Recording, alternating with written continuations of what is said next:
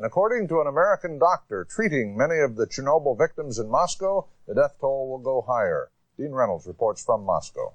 For the last 2 weeks, this hospital in Moscow has been the scene of a life-and-death struggle. It is here that Dr. Robert Gale, an American surgeon, is performing bone marrow transplants on some of the most seriously injured victims of the Chernobyl accident. His work drew special praise last night from Soviet General Secretary Gorbachev during an address to his countrymen. I'd like to mention the participation of American doctors Gale and Sarasaki in treating the injured. Today, at a news conference in Moscow, Dr. Gale broke a 2-week-long silence on the situation that the Soviets are now facing. Gale had a sober but medically realistic assessment of his patients' chances. Additional deaths are unavoidable. We hope that a substantial number of these patients will survive. Gale said the Chernobyl accident should teach the world a lesson. Welcome to Peer Spectrum, where we bypass the ordinary and familiar to explore the unsettled edges of medicine. Take us with you anytime, anywhere, and get ready to make your downtime count. Get ready for Peer Spectrum with Keith Mankin and Colin Miller. All right, welcome back. So 33 years after the worst nuclear disaster in human history, the name Chernobyl rings ominously and continues to inspire fear, outrage, debate, and even grim curiosity. It's a captivating story now being retold dramatically, though not completely accurately, through the new hit miniseries on HBO. As many of you know, we've had some pretty unique people on this program, but perhaps today's guest is more unique than most. Dr. Robert Gale is an academic physician who spent his career researching and treating patients with leukemia and other bone marrow disorders. He's published over 800 research articles and books. He's an international expert on nuclear disaster response. And get this, he's even written for and appeared in several Hollywood movies. Oh, he's also the shared recipient of an Emmy Award for his work in a 60 Minutes piece. As you just heard in the opening news clip, Dr. Gale rose to international prominence after being the first American physician invited by the Soviet Union to treat patients suffering acute radiation trauma after Chernobyl. That's where our journey begins on this special 2-part episode. It was a rare privilege to talk to Dr. Gale. We think you're going to enjoy it. With that said, let's get started. You've had a lot of hats throughout your career. I think it's probably best to start just to give us an idea. If we go back to the mid to late 1980s, just before the Chernobyl incident, where did we find you in your career and your research interests at that time? Well, that's a good question. In 1986, I would have been on the faculty of the UCLA School of Medicine, and we had a very active hematopoietic cell transplant program at UCLA at that time. So that was a major activity. My laboratory work was focused on the molecular biology of leukemia, work that I had started at the Weizmann Institute in Israel. So that would be, physically in Los Angeles. Well, right now, so we're looking at early June 2019. There's a series on HBO right now, a docudrama, and it's getting a lot of attention in the press, so it's bringing a lot of people's attention back to the incident in spring of 1986 at Chernobyl. And there's so much to talk to you about today, so we don't want to spend the whole episode debunking the docudrama that's on another network right now. But you've got an interesting series in the Cancer Letter about this right now, and I think it's helpful to start here because these types of things do paint an image in people's minds of what happened, right or wrong. And it is important to clear it up. And there were a lot of witnesses to this incident, but very, very few who were actually invited from the West, and very few who could go back and talk to the free press about what they saw. But you were one of them. How in the world did you find yourself on your way to the Soviet Union really days or weeks after this incident happened? Take us through that path and what led up to it. Sure. We need a bit of background. One is that I've been involved in Soviet affairs since in the scientific context and since I would say, early 1970s when I began visiting in Moscow. This was in the height of the Cold War. The second point is that I was quite friendly with a an American industrialist, I would say an American-Russian industrialist, Armand Hammer, who was the CEO of Occidental Petroleum.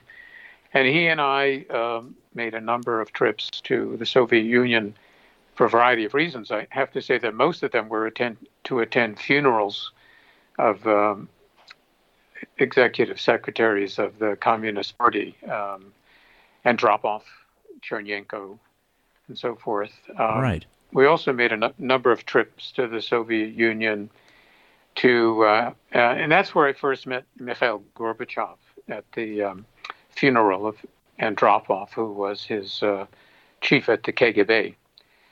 So without getting too lost in details, the Soviets knew me very well. I'm sure I know I had a very reasonable KGB dossier, and I also was well known in the academy. So, and just to, help us understand too. I mean, I was curious, how common was it for researchers like you to be traveling over there? I mean, obviously, Armand Hammer, he's an international CEO, so he's got business dealings all over the world. But was there a lot of collaboration with Soviet medical colleagues at that time? And when you went to an international conference, was it common to see them there, or were they more isolated? No, I mean, of course we had international conferences, but there was an unavoidable political overtone to any scientific interaction. When it came to nuclear issues, of course, this was heightened. So there were very, very few Americans freely roaming around the Soviet Union in the 1970s and early 1980s. So, but I've always felt quite comfortable there. Interesting. Well, so back on this, you actually met Gorbachev, and before the incident, he was only president, about 13 months or so before the accident. So you had met him prior to his rise to power, but he was still moving up in the Communist Party. Was it just a passing handshake at one of these funerals, or did you actually get the chance to interact with him? I mean, how well did you know him? No, at that point, now I know him quite well, but at that point it was just passing through a building that's called the Hall of Columns in Moscow, where state funerals are held. Sure. So back to 1986 here. So you had many contacts there. You were well known, in certain circles there. Tell us how you first heard about the incident there. Was it through the news? What did you know, and what didn't you know at that point? Well, my knowledge of the accident was pretty much the same as anybody else. So, but having studied the Soviet nuclear industry and knowing my hematology colleagues and knowing the scale of the accident, it was very obvious to me that my Russian colleagues or Soviet colleagues, had developed their atomic bomb beginning in about 1950. And they had quite a few accidents, some of which were known in the West, others which were suspected, and even others unknown. So they had quite a bit of experience, I would say more than we had, in dealing with radiation victims, accident victims. But my colleagues there did not have resources. They had no kind of infrastructure and resources to deal with something of this magnitude. And because of that, I felt this was, that we would try to lend a hand. And what I did was, first I got Armand Hammer to, who was better known than me in the Soviet Union, of course, to, put in a good word for me that I would, that I was trustworthy and that, they could rely on me. Sure. And then I asked Hammer to send, because Occidental Petroleum had offices in Moscow, And some of the workers in those offices were connected to the Soviet military and to the KGB. So I asked Hammer to get word to Moscow, knowing it would get to the Politburo, that I was willing to come and bring resources. And then quite quickly, within a day, and this was just days after the accident, maybe 3 or 4 days, I got a call from Anatoly Dobrynin, who I'd also met previously. He was the Soviet ambassador to Washington forever. I see. And he called me. In the middle of the night, and he said that Mr. Gorbachev would like me to come to Moscow. I was quite surprised when he said Moscow, because I thought he would want me to go directly to Kiev. Right. I didn't know at that time that about a little more than 200 of the most seriously affected first responders had been flown to Moscow and were at the Institute of Biophysics.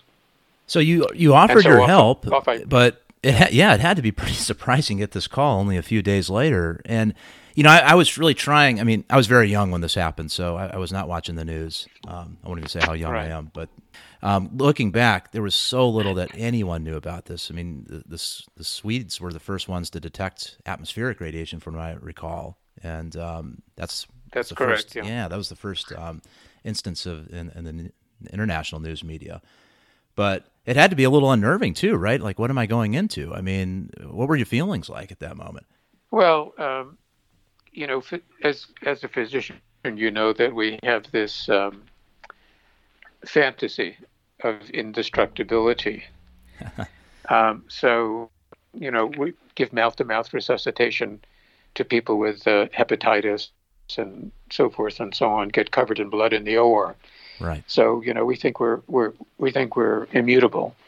I did notice on the flight going into Moscow that I was the only person on the plane, and that the crew had Geiger counters that they'd been given. Wow. So yeah. So word was out at that point. I mean, there was a level of concern. Oh yeah. Wow. I mean, the one good thing I could say is that at that time, going through immigration in Sheremetyevo took hours. But when there was no one on the plane and I was met by, KGB people, I had one of my fastest entries into the Soviet Union. Huh. That's amazing. I mean, did anybody even on the plane, any of the flight crew, ask you what you were going over there for? I mean, well, my first flight was from Los Angeles, I think, to Frankfurt. I was a little surprised as soon as they turned off the seatbelt sign. I guess the word had gotten out that the Russians had invited me to come to Moscow. And so as soon as the seatbelt sign went off on the way to Frankfurt, I was amazed to discover that everybody else in business class was a newspaper reporter. Yeah. So they had gotten booked tickets on that flight and immediately peppered me with, questions. I had no answers at that point because I didn't really know what exactly was going on. Sure. But nobody was really interested in getting on the plane flying into Moscow. So I lost those guys in Frankfurt. Amazing. Wow. Okay, so you arrive in Moscow, and how many days after the incident was this? Because we're talking about, April? I would say about 4. Okay. Got there. I remember waking up on May Day, so it was the end of April. So it could be 3 or 4 days later. So had you had interactions with KGB people that you knew of before? I mean, maybe you did and didn't know, but what was that interaction like at the airport? Well, going back to the early 70s, of course, and being there on a, not as a tourist, but, going to meetings. And so, it's unavoidable that you would have interactions with the KGB and that they would have a dossier on you. I always found, not that I'm an apologist for the KGB, but I do remember 1 or 2 times getting lost in a snowstorm in Moscow and some guy, popping out of the woodwork and helping me get a taxi. So they, when they're not, they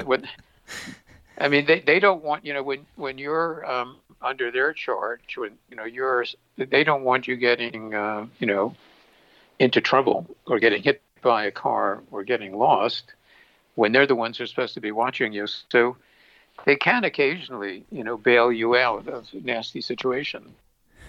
That's amazing. It's like something out of a Tom Clancy novel. Well, speaking of another novel, perhaps, the hospital you were going to in Moscow was also known as Hospital Number 6, which sounds like something right out of George Orwell's books. But what was this hospital exactly? Because you mentioned earlier, and you were surprised really to see some of the I guess indications of experience they'd had with radiation trauma before. Tell us what this hospital was like, just as a physician coming in, looking at it, comparing it to hospitals back in the United States. What really struck you when you entered this facility? Yeah, well, one thing I have to say is that Hospital Number 6 sounds very strange to us, to an American's ears. But in most of the world, hospitals have numbers, not names. So Hospital Number 6 is not all that odd. There are a string, or there were a string, I should say, of hospitals that were associated with the Kremlin. So if you were, what is called in Russian an apparatchik, you were part of the system. You had access to a series of different kinds of hospitals, heart hospitals or cancer hospitals or general hospitals that other people didn't have access to. So Hospital Number 6 was, firstly, it was guarded in part because of that. Of course, when these victims were flown there, we had the Army guarding the hospital. But it's immediately physically attached to the Institute for Biophysics.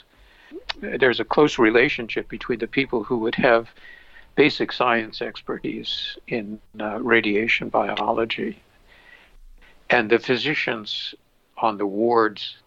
There were other services in hospitals like surgery and so forth, but the physicians on the wards of, say, hematology would be intimately involved with the activities of the Institute of Biophysics.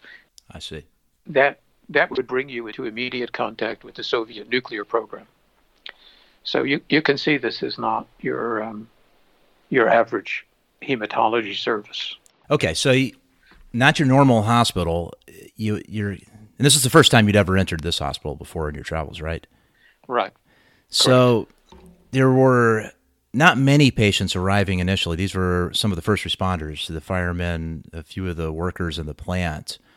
Were you asked not to talk about this when you got back? Were you given any instructions? Were they concerned about the visibility here? I mean, what was communicated to you, and then how long before you saw the first patients? Yeah, firstly, I say it really works the other way. That is, the minute I arrived, I told my Soviet colleagues, both, when I say my Soviet colleagues, I mean the physicians, but I also made it known to, my handlers that, I was there as their guest and that I wouldn't be speaking to anybody asked me to. Gotcha. I got there late in the day, and I was, besides, the political types meeting me, I was met by one of my medical colleagues, Alexander Baranov.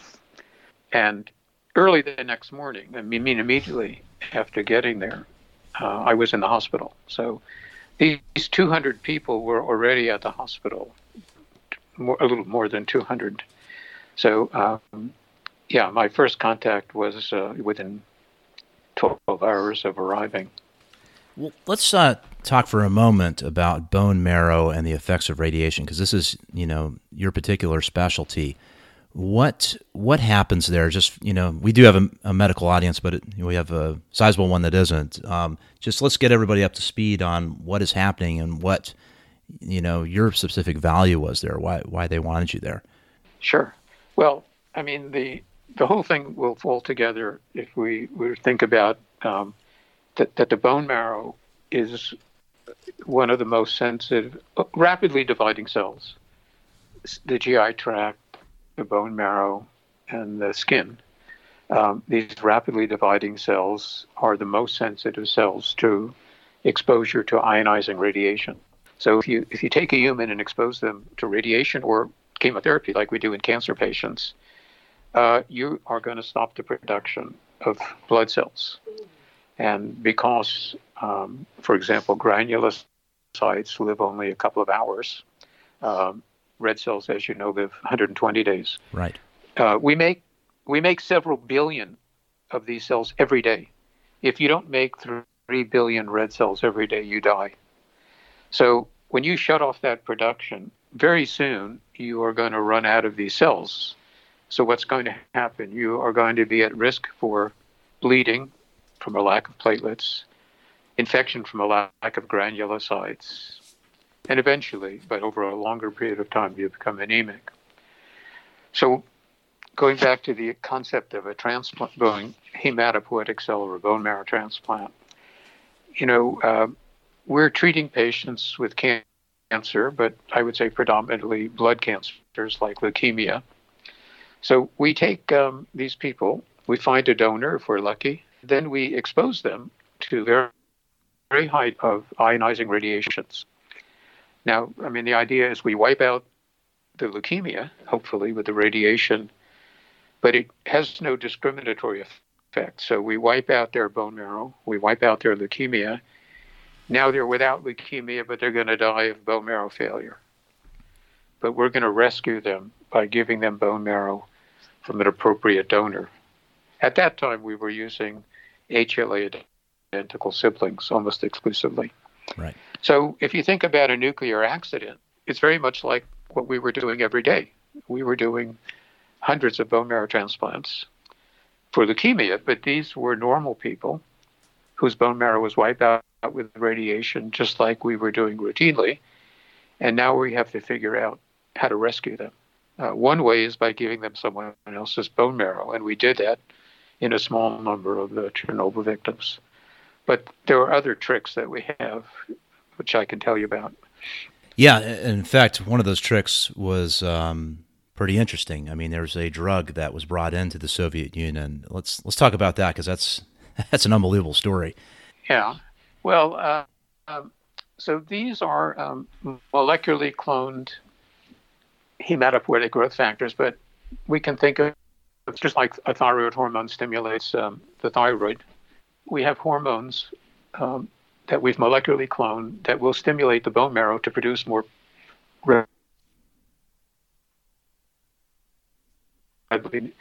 Would make you make more red cells, but we actually have a couple of hormones that will encourage the production of granulocytes. So granulocytes are our big problem, because we can give platelet transfusions, we can give red blood cell transfusions, but we can't give granulocyte transfusions effectively. Mm-hmm. So my colleagues and I, and a number of other laboratories around the world, my colleagues and I at UCLA, Dave Goldie and Marty Klein, we were working with some biotech companies to isolate the genes that encode these hormones, and then molecularly clone them, and then produce them in yeast.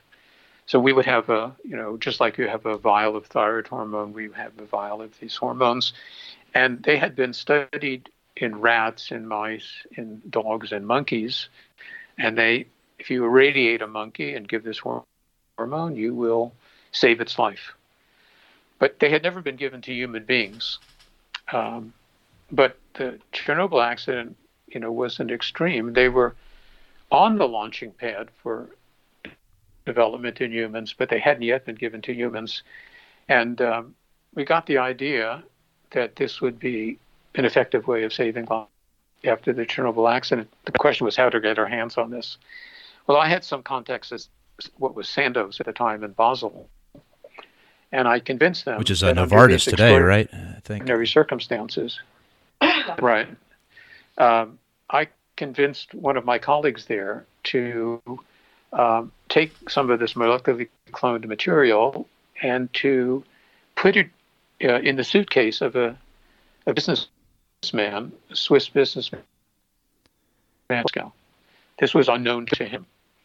Of course, we asked the Politburo had established a deal with the Chernobyl accident, and my colleague Andrei Vorobyov from the All Russia Hematology Institute, was on that commission, and we got the commission's permission to bring this drug into Russia. We didn't want to do anything that was, illegal, of course. But the problem arose that because it had never been given to human beings, the Soviets, understandably said, well, we don't want our citizens to be guinea pigs. So Vorobiev and I were in a quandary. We had the drug. We knew it would work. We treated monkeys and saved them from radiation injury. And so, how were we going to convince the Politburo Commission to let us give the drug? So I said to Vorobiev, okay, you give the drug to me. I'm quite sure it's safe. Amazing. You give the drug to me. If I don't die tomorrow, Soviets, the victims, won't be the first humans. We were over that hurdle. Well, Vorobiev, who I have to tell you is about, he just turned 90 the other day, so he was about 70, or maybe 65. And even Vorobiev said, well, if I'm going to inject you, then you inject me. So we injected each other with what we calculated would be the appropriate dose from our monkey studies. And I went to the U.S. Embassy to have dinner with Art Hartman, who was the American ambassador, who, of course, was terribly curious to know what was going on in Hospital Number 6. Yeah, and he's getting questions from his superiors, too, I imagine. Sure. Vorobiev, I left Vorobiev at the hospital, and everything was going fine. I was absolutely fine. And then in the middle of dinner, I got a call from the hospital that Professor Vorobiev is dying. Huh. That didn't sound good for me ever leaving the Soviet Union. No kidding. And so I went back to the hospital and I found Vorobiev in the coronary care unit, white as a sheet, complaining of chest pain. And they were convinced he'd had a myocardial infarction. But I examined him, carefully, and it became clear to me that his pain was in his sternum. It was bone pain. It wasn't cardiac pain. And what we realized was that when you give this hormone and the bone marrow turns on, you get this feeling. Some people get this feeling in the bone marrow that feels like a crushing pain, and I didn't have it, but Vorobiev had it. Of course, the monkeys had never said anything about it at all. No, they never do they? Well, yeah, they're stoic. That's right, exactly. They're tough. Any event, fortunately, Vorobiev survived, and by the next morning, our white counts, our granulocyte counts had gone from 5,000 or 7,000 to 25,000, and then 50,000, and so we felt quite comfortable that we could assure the Politburo Commission that it's safe, and your citizens are not going to be the first humans to get it, and we use that quite liberally because it has a lot of efficacy and very few, if any, safety concerns. Certainly not under these circumstances. I mean, that really is remarkable, Robert. I mean, I know your answer to this is going to be, I'm a physician, this is my job, but I don't know that everybody would have done that. I mean, what was it at that moment? Did you just see the emergency in front of you, and this was the only way to, that you could make this happen? Well, I mean, was it your connection to the Soviet people? I mean, what was the impetus here? Well, I think any physician, frankly, would. I mean, you have a bunch of young, healthy people, first responders, who are, exposed to radiation. They're going to die, or they have a high probability of death. And you have a drug, and you have a bunch of bureaucratic hurdles. I mean, every physician is going to, and you have experience with it, right, in subhuman primates. That's true. It's not unknown to you. So, you. I think almost any one of us, would do what we did, what Vorobiev and I did. Well, just looking at it from my end, it's very impressive. But also, so are a lot of the other characters in the story. Let's talk about some of these first responders. There was even a physician, I believe, that you saw in the hospital who later died. Let's start. As you said, there's around 200 that had made it to hospital number 6 initially. How many were critically ill? And let's talk about maybe a few of your interactions with them. Help us understand who these people were. Sure. Predominantly these were firefighters and nuclear technicians. Those are the people that were involved. Who have the nuclear technicians that happened to be on duty that evening, particularly in reactor number 4 complex. So the fire in these L'Oreal plants, and so when these firefighters responded to an emergency call, they just assumed it was one. Just the usual fire. Sure. And when you have one of these industrial fires, you have the release of chemicals and burning graphite, and so it's not immediately obvious that something extraordinary is going on. But quickly, people started getting nauseated and so forth and so on, and developing skin burns that. In areas that they were not exposed to the fire, for example, under their clothing, things like that. Sure. From beta radiations. So,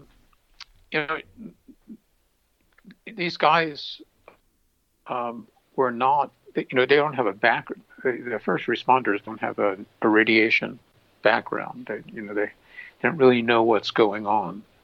So they're frightened. They're very brave. They're frightened, and we have to sort of explain to them. Now, when I identified these slightly more than 200 people, let me stop you for just a minute. Do you speak Russian, or were you going through an interpreter this entire time? Yeah. Okay. I would say third grade Russian. Okay. Let's say. These things immediately become military operations. When you have to evacuate people and so forth and so on, you're talking about a major military operation. Sure. So we brought hundreds of people to Moscow, and the 200 or so that I'm referring to are the people that we decided had received a radiation dose sufficiently high to require medical attention. So a lot more people had been exposed to radiation, but we have sort of a cutoff of something called 2 grays, or 2,000 millisieverts, and that's when we start to get worried. And we identified 203 or 204 of these people as getting a dose. We estimated getting a dose in that range. Now, it's a complicated situation. I think people who plan for these nuclear events but have never seen one don't really understand how complicated this is, because in addition to these radiation damages, you have a fire, you have the release of chemicals. And as a physician, you're looking at someone, and it's impossible to really someone's skin is falling off. I that's an exaggeration, but in someone who is burned, let's say second-degree burns, it's not immediately apparent if that's radiation or that is the fire or chemical or all three. Sure. Because there's a high concordance. Now, the problem is that these things work together to cause problems. So if I take a mouse and I give it a certain dose of radiation that the mouse can survive, let's say 4 grays of radiation. But if I take the same mouse and I burn just a 1 meter area of its skin, I give them the same dose of radiation, it dies. So the amount of radiation a creature can tolerate is dependent on other injuries. And so we kind of face a number of problems. I don't want to use too much time or make it too technical, but let me just say we almost never know what the correct radiation dose is.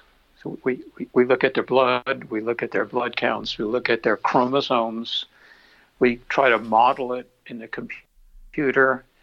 We take pieces of, for example, we can take a piece of their dental enamel and do something called electron spin resonance and try to calculate it.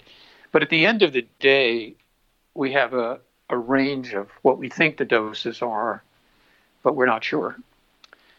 And then we have to consider all these other things, burns and chemical exposures and things. And now we have to make a decision about interventions that may be life-threatening. I mean, we could rescue someone entirely from their radiation damage and have them die from smoke inhalation. Wow. So you know that you have to make. We don't have the time to sort it out. If we wait a week or two, there's no longer any benefit of doing a bone marrow transplant, for example. So did you feel like you had the diagnostic equipment that you needed there? Was anything else brought in? I mean, talk about the tools that you had available. Well, we had good, let me say, diagnostic equipment in the sense that, as I mentioned, my Soviet colleagues had more experience than me, mm-hmm. and more experience than I would say than most Americans in estimating radiation dose. So they were really good at that. But, we lacked a number of things that are commonplace in the United States, like a blood cell separator where you hook someone up to a machine and you're able to suck off platelets or suck off white blood cells and things like that. Right. I was able to bring two colleagues from UCLA, Paul Terasaki, who died recently. I think, he is one of the most experienced people doing HLA typing in the world. And that's the method we use to identify kidney donors and heart donors and bone marrow donors. So Paul Terasaki, the Russians let me bring Paul over. They let me bring Richard Champlin over, who was my deputy at UCLA. But there was one other thing I needed, and I think this is an important thing, that when we do a bone marrow transplant, we can cause a bad thing called graft versus host disease, where the immune cells in the graft for the donor can attack and can kill the recipient. And at that time, the only way we had of preventing that was to remove these T lymphocytes from the bone marrow graft. And the person in the world with the experience doing that is an Israeli colleague of mine from the Weizmann Institute named Yair Reisner. And so I told the Russians, look, I've got to bring Yair Reisner here. And they said, well, we don't have any diplomatic relations with Israel. And I sort of said the same thing I said with the growth factors, get them.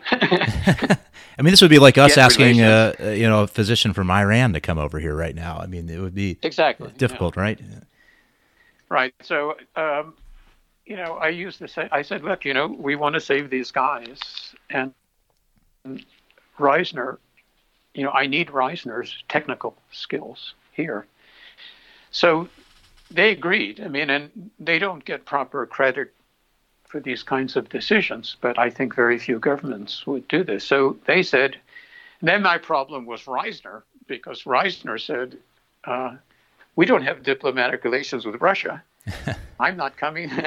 I'm not getting off the plane unless I see your face at the airport. He absolutely refused to get off the plane. So in the midst of all of this goings on in hospital number 6. So I had to go out to Sheremetyevo and coax Yair off the plane. But once we got him there, he did a brilliant job, absolutely brilliant job. I mean, that really is amazing. And I was thinking about that preparing for this. There's so much we can criticize the Soviet government for, but it does seem that some people, maybe most, were trying hard to help here and doing whatever they could, even at the risk of losing face. And that was very important to the Soviets, right? And even Gorbachev being president for only so long, just over a year, this was a big test of his leadership, even a threat to it. So, and I'm not sure that if the tables were turned, if we would have done exactly the same if we needed these resources. But you're right. I mean, they do deserve credit for this. We shouldn't speculate, but I mean, we can consider. I was immersed in the midst of the Soviet nuclear program, in the midst of the Cold War. One Russian newspaper called me. I don't know where they get this idea. They're the greatest spy in the latter half of the 20th century, because I had access to the entire, Soviet nuclear program. Of course, this is a fantasy, but some people were, not everyone was, keen, but Gorbachev, and his colleagues, they were extremely supportive, and I find it hard to believe that many countries would allow an adversary access to these kinds. I mean, you're talking about, unfortunately, so what if 200 people die? That's kind of the attitude of most governments. I'm not saying it's the attitude of the American government, but many governments would say, okay, well, 200 people die, or we give an American access to our nuclear program. That's not an easy call. No, it's not. But it's the call they made. And there's a lot more we could discuss about this. So I wish we had the time. But let's talk about these patients again. I mean, there's a question right there. Were any of them surprised to see an American there talking to them? I mean, tell us about your personal interaction with them. I mean, were you allowed to get to know them a little bit? Was it all just... Oh, sure. Okay, so it wasn't just a clinical evaluation. It was... And then how many days were you there, during your first trip? Well, no, I mean, I was in the Soviet Union on and off for the next couple of years, not a couple of days. Sure.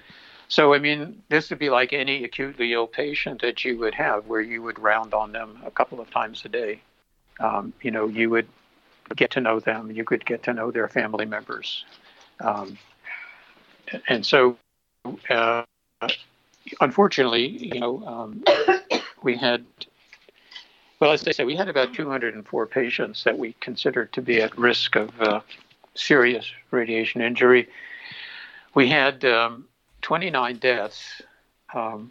Most of those deaths were from the injuries that we can do a bone marrow transplant and reverse the bone marrow failure, but radiation damages the lungs.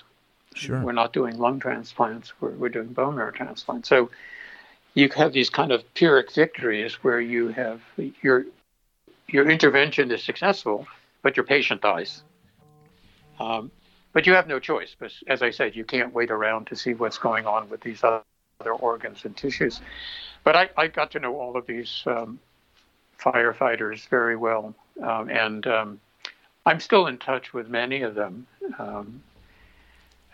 Really? So and they send me Christmas cards. One of them recently sent me a Christmas card of him holding his grandchild. How about that? Which was very, very touching. Yeah. So I mean, it was painful when they died, to see them die, but something like 85% of them survived, and I've kept them. We follow them.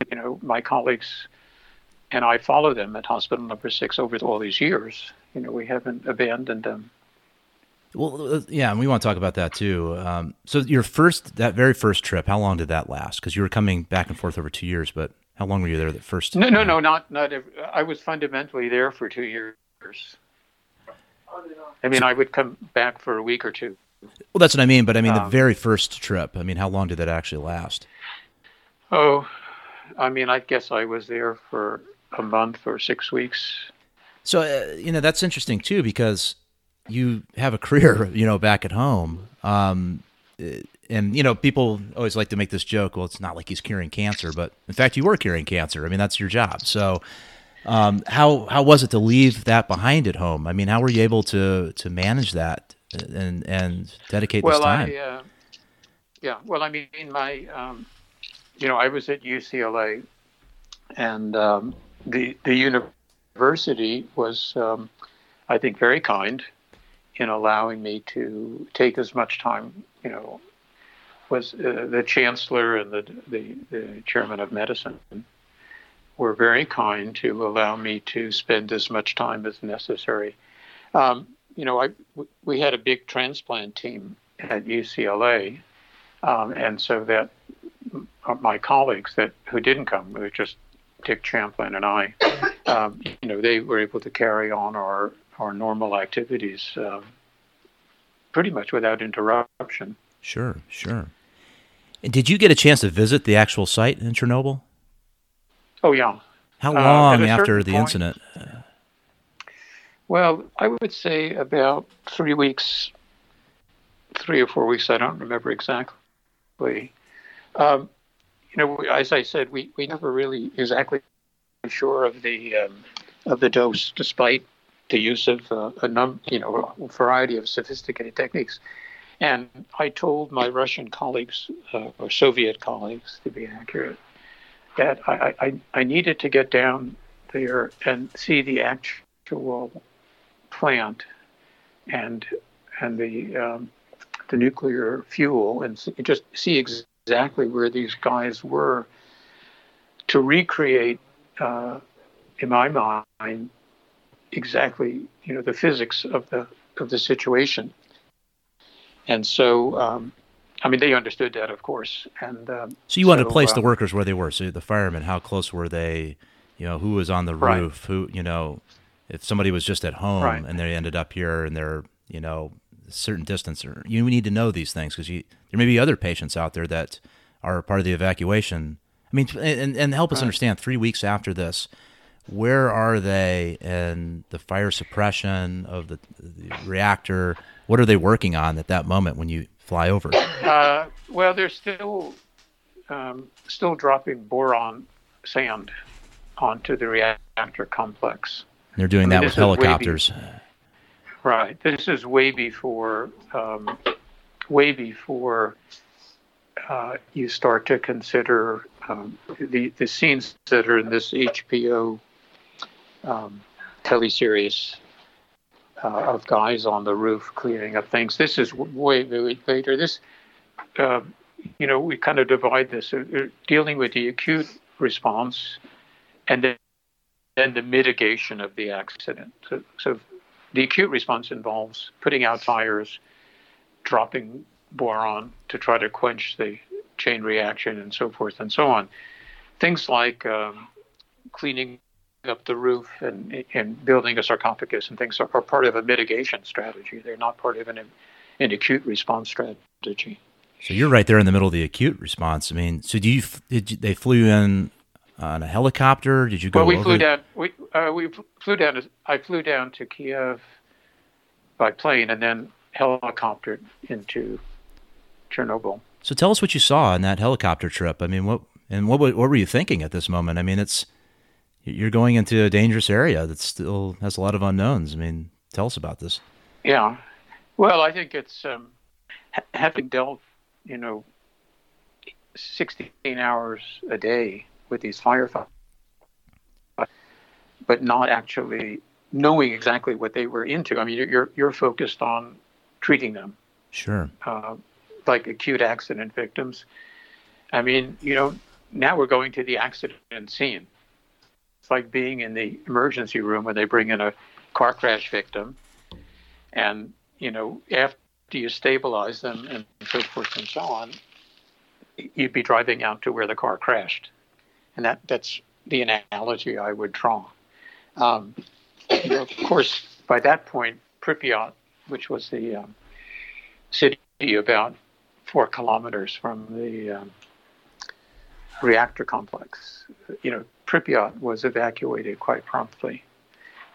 So that was, I would say, a rather bizarre sight, because I walked around Pripyat for an hour or two, and it's like going to one of these Western ghost towns, because this is a high-rise city, right? Of 50,000 people, recently built. It's not something that existed before there was a nuclear power station. Well, it was a model Soviet city, wasn't it? I mean, it was a place people wanted to live as a vibrant community. Right. Well, the Russians had a problem that we don't have. Now, we would never build a city next to a nuclear power, 4 kilometers from a nuclear power station, because we can move people in, we can move supplies, and we're not depending on having repair shops and workers who can't get around. We don't need them living in such proximity. But these were called atomic cities. They were built so that the workers could get back and forth to the plant, so that the technical people who had to repair things could be living in proximity to the plant. Sure. I have to tell you that the original plan for the Chernobyl nuclear power facility was to build it about 20 or 25 kilometers from Kiev. And it was only that the Ukrainian Academy of Science objected that this accident didn't happen next to a city with a couple of million people living in it. Unbelievable. So you're there, you're walking through the city after it's been evacuated. You're on a helicopter, and there's still smoke coming out of reactor number 4 at that moment, right? Did you feel that, did you feel that your Soviet colleagues, as you say, were being as truthful as possible with you? I mean, did you feel like you understood the risks of actually physically going there? And, did you have any trepidation about that? We're doctors. Nothing's going to happen to us. But I mean, for me to have a handle on what I'm doing, it just was essential, to go to the accident scene. I just couldn't reconstruct these things because, my involvement with Chernobyl is we're focused on the acute effects of radiation, but you probably know that, I'm involved in major studies that have been going on for 30 years now to look at the health of hundreds of thousands of people, about 700,000, what they call liquidators. I have told my Russian friends that liquidators does not translate well into English, but that's the Russian word, liquidator. Sure. But we also have, hundreds of thousands of people that were evacuated and permanently evacuated. And we have the people that were immediately evacuated from a 30-kilometer zone around the reactor complex. We have several 100,000 people that were evacuated from contaminated lands, and several 100,000 people that still live and will continue to live in contaminated lands. So, the questions about what are the health consequences for, more than 1 million people is what's at stake now. And, it's impossible to think about this, to have a sensible plan to, without actually, being there and seeing what's going on, what was the accident scene and so forth. It's just not possible. And it's not reasonable to think you could do that. All right, everyone, that concludes part 1. We'll pick up next time, just as Dr. Gale is boarding a helicopter going over reactor number 4, and we'll continue from there. See you next time. Thanks for joining us on Pure Spectrum. Please support the show by writing a review on iTunes and join the conversation at purespectrum.com. Keep up with the latest episodes and share your ideas with us on Twitter, Facebook, or email at purespectrum.com.